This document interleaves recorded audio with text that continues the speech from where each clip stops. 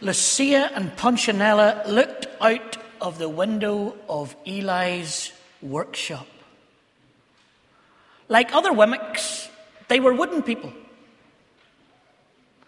But unlike other Wemmicks, they weren't standing in line in the village below.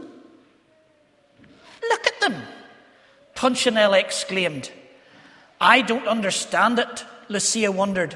"Why would anyone want to paint their nose green?"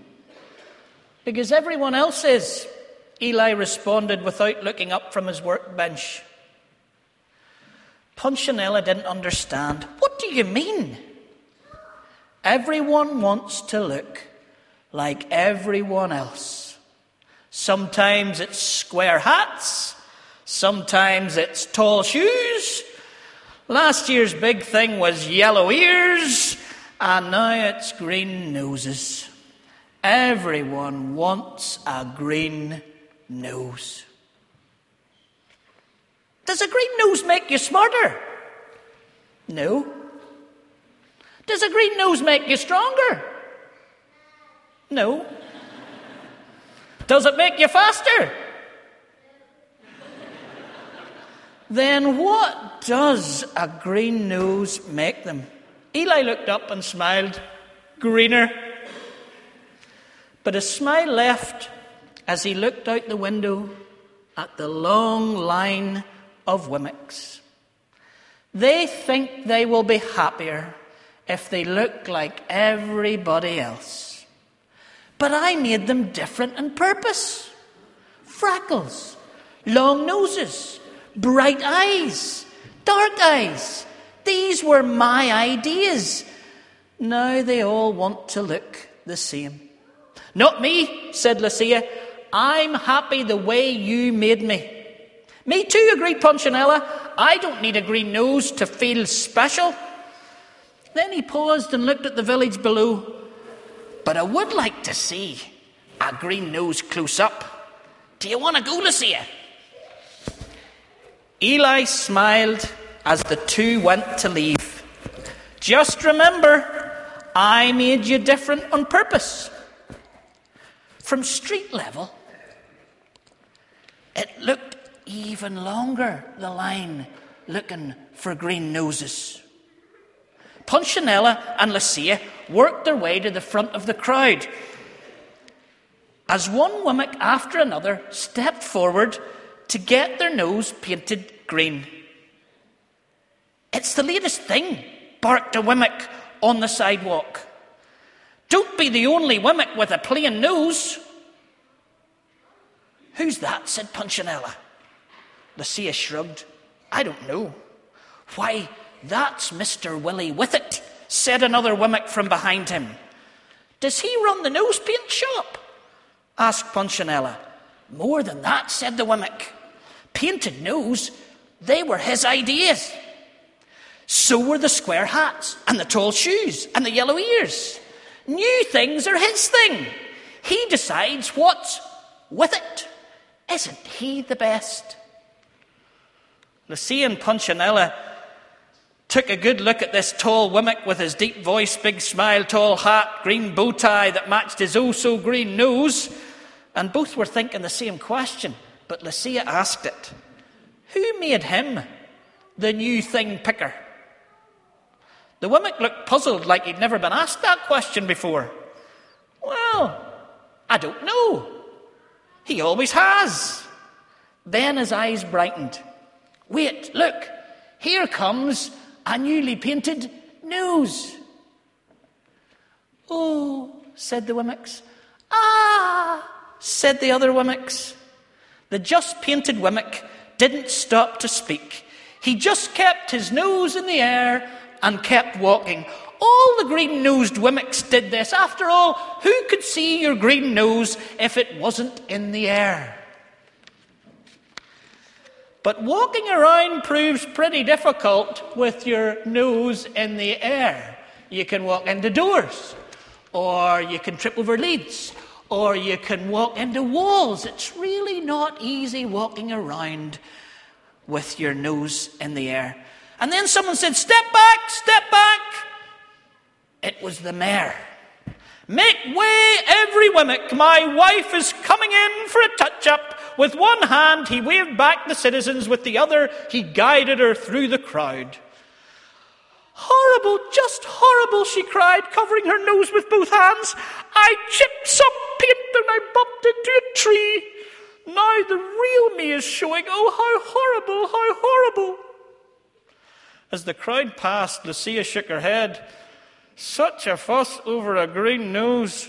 "Yeah," agreed Punchinella. "You'll never catch me in that nose shop." "Ah, Punch, I was hoping you would go." Punchinella recognized the voice immediately. "Twiggy," he said, all high-pitched. And he looked at the wide-eyed, sweet-smiling Wemmick. His ears began to turn red, because they always did when he saw Twiggy. And he reached and he covered them up. "Why don't you paint your nose, Punch? I painted mine. Everyone else is painting theirs. Besides, you'd look so good in green." Twiggy reached up and touched the tip of his nose. "You're so cute." With that, she turned and said, "Bye-bye."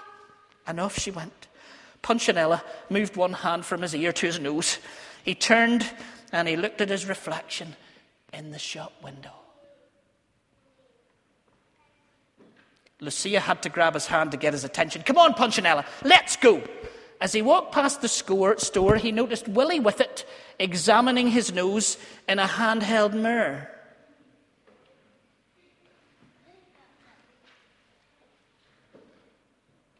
Later at home, he did the same.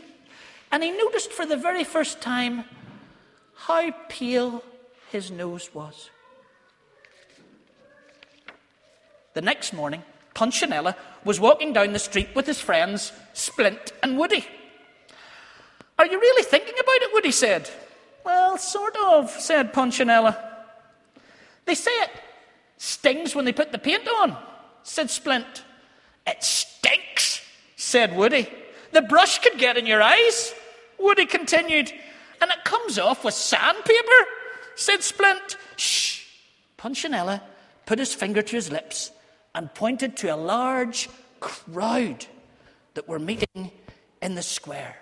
"Something's going on," he said. The mayor was standing on a platform. His wife, nose recently painted, was on one side of him, and Willie Whiffet was on the other side. "Welcome one and all to the first meeting of the Nosy Wemmicks Club," he announced. "Your glistening green sets you apart as Whiffet Wemmicks." As if on cue, the Wemmicks began to stroke their green noses. "You are classy, you are keen, you are awesome, you are green. You are classy, you are keen, you are awesome, you are green." Proud of his poetry, the mayor smiled and the Wemmicks applauded. "We owe it to Willie Whiffet," he shouted over the noise, "the pioneer of the painted snout." Everyone applauded even louder. "People love me because of this green nose," one said. "I have more friends because of my green nose," someone said. "With a green nose, I'm a better Wemmick," someone else said. The mayor hung a medal around the neck of Willie Whiffet. "You have changed the face of Wemmicksville. We salute your brilliance. Without you, we would look, and he pointed in the direction of Punchinello and his friends and said, "We would look like them."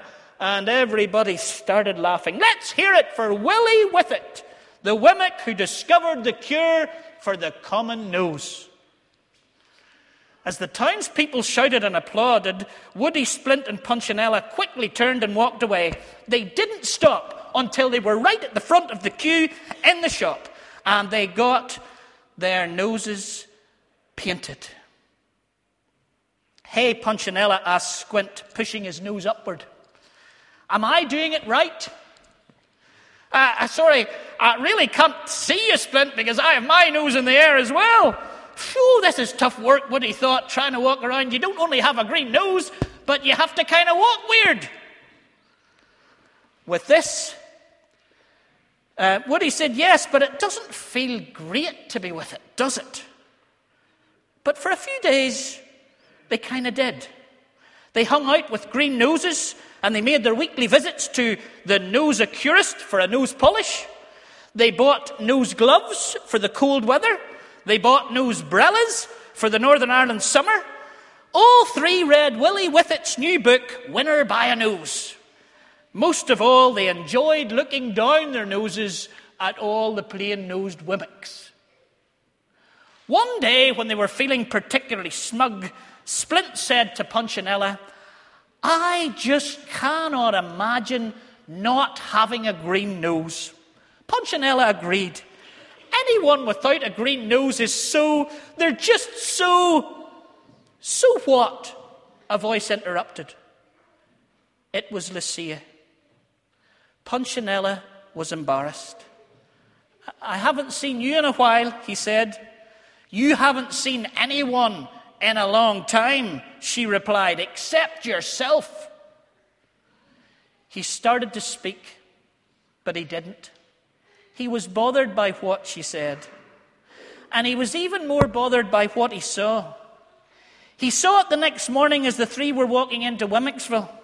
Standing on the other side of the road was a Wemmick with a red nose. "He needs to get with it," Woody said. "He is with it," somebody else said.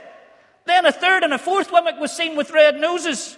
By the time they got to the village, they were surrounded with red noses. And those whose noses weren't red were in line to have them painted.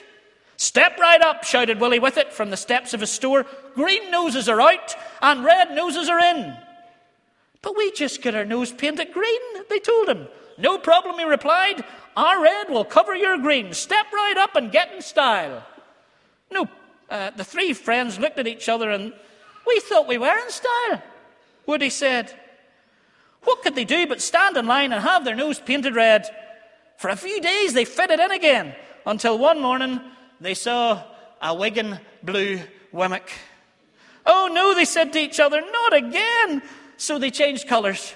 But it was only for a short time, until blue noses were out and pink noses were in. Then pink was out and yellow was in. Then yellow was out and orange was in. Soon Punchinella and his buddies had so many layers of paint on their noses that they couldn't remember what they really looked like. "This has to be the final colour," they said the day they walked out with orange noses. But once again they were wrong. "I'm so tired of this," Woody moaned as he looked up and saw a purple painted nose. "I wish my nose was common again." The three sat on a rock and hung their heads. "Me too," agreed Punchinella. "I should have listened to Eli." "You think he would help us? Why don't you ask him?" All three turned at the sound of a familiar voice. "Lucia," they said. "He asks about you every day," she told them. "Is he really mad?" Punchinella wondered. "Sad," Lucia said. "Sad, but not mad." Punchinella looked upwards towards Eli's house on the hill. "He told me to tell you to come," Lucia spoke again. "Could I take my friends?" Punchinella asked. "Of course." "Would you go with me?" "Certainly." And so the four began the long walk up the hill to Eli's house. Up they walked, with Punchinella feeling just a little bit nervous, because he did say when he left Eli's that he would never get his nose painted green. When they reached the top of the hill, Eli stepped out of the workshop and began walking around them. He met them in the yard one by one and he examined their noses. "Been trying to fit in, eh?" Punchinella nodded. "Did you succeed?" "Not really. Every time we got close, someone changed the rules." "That's the way it is, Punchinella." "And my neck hurt from sticking my nose up in the air so much," Woody added. "You weren't built to walk around that way," Eli said. "We just want to be ourselves again," Splint said. "I'm glad to hear that," said Eli. "Can we?" they asked. "Of course you can," Eli replied. "I'll always help you to be who I made you to be. Then he reached in his pocket and he pulled out a piece of sandpaper. But it's going to take some time, he said. And so Punchinello and his friends followed their maker into the workshop where he spent the rest of the day removing the paint. It hurt to be sanded, but it was worth it to feel normal again. Now, boys and girls and teenagers, mums and dads, and grannies and grandas too. What's Max Lucado on about in this story? Two very brief things that seem very obvious. Our readings today bring us to the 2 points that come out of the story. Lucy came up and read a lovely little section from Romans 12 because it gives us great insight to what it's like to be children. And what I'm learning after 3.5 years with your mums and dads and grannies and grandas, children. What's like to be human is this. We all want to be like everybody else. In the story, it was a green nose, then it was a blue nose, then it was a pink nose. I can't imagine the pink one. Orange nose, yellow nose, all those kinds of things. Just trying to fit in. And with you, it might be the next games console that you have to have before everybody else gets it or because everybody else has got it.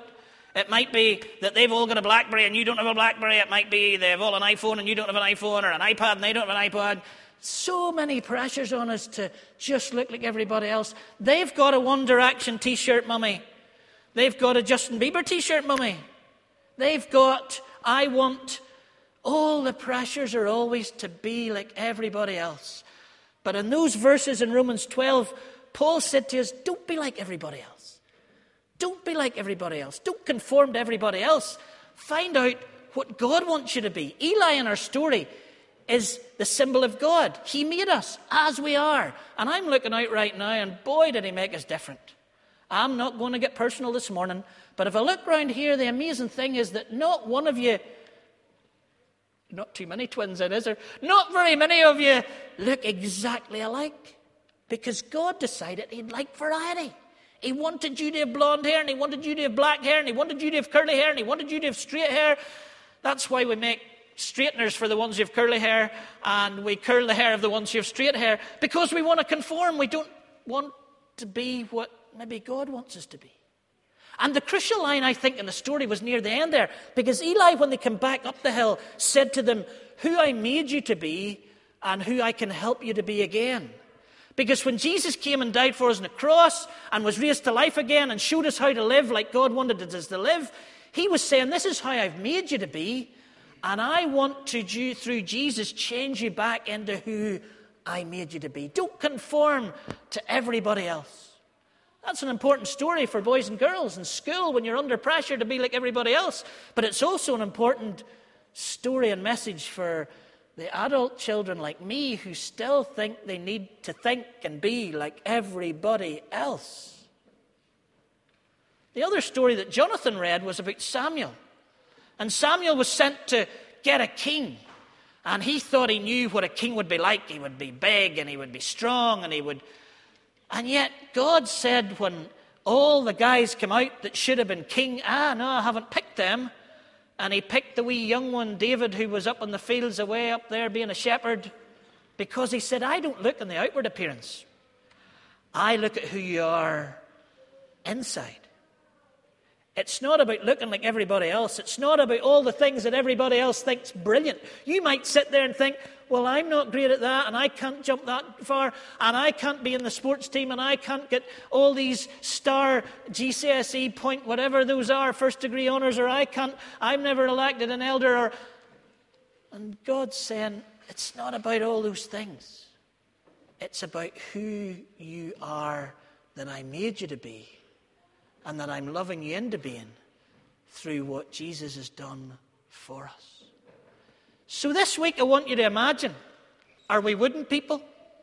Are we running around looking at everybody else thinking I'd like to be like them, and then when you get that phone you can be sure the next phone's out? Are we a wee bit like Punchinello, who eventually says I'll become like everybody else? Or are we going to be who God made us to be?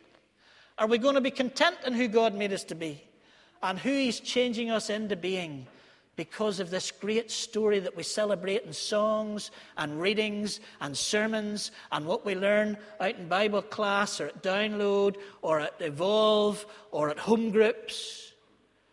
That God has come back into the world in Jesus to fix us back from the conforming people we so easily become into being who he made us to be and who he's loving us into being.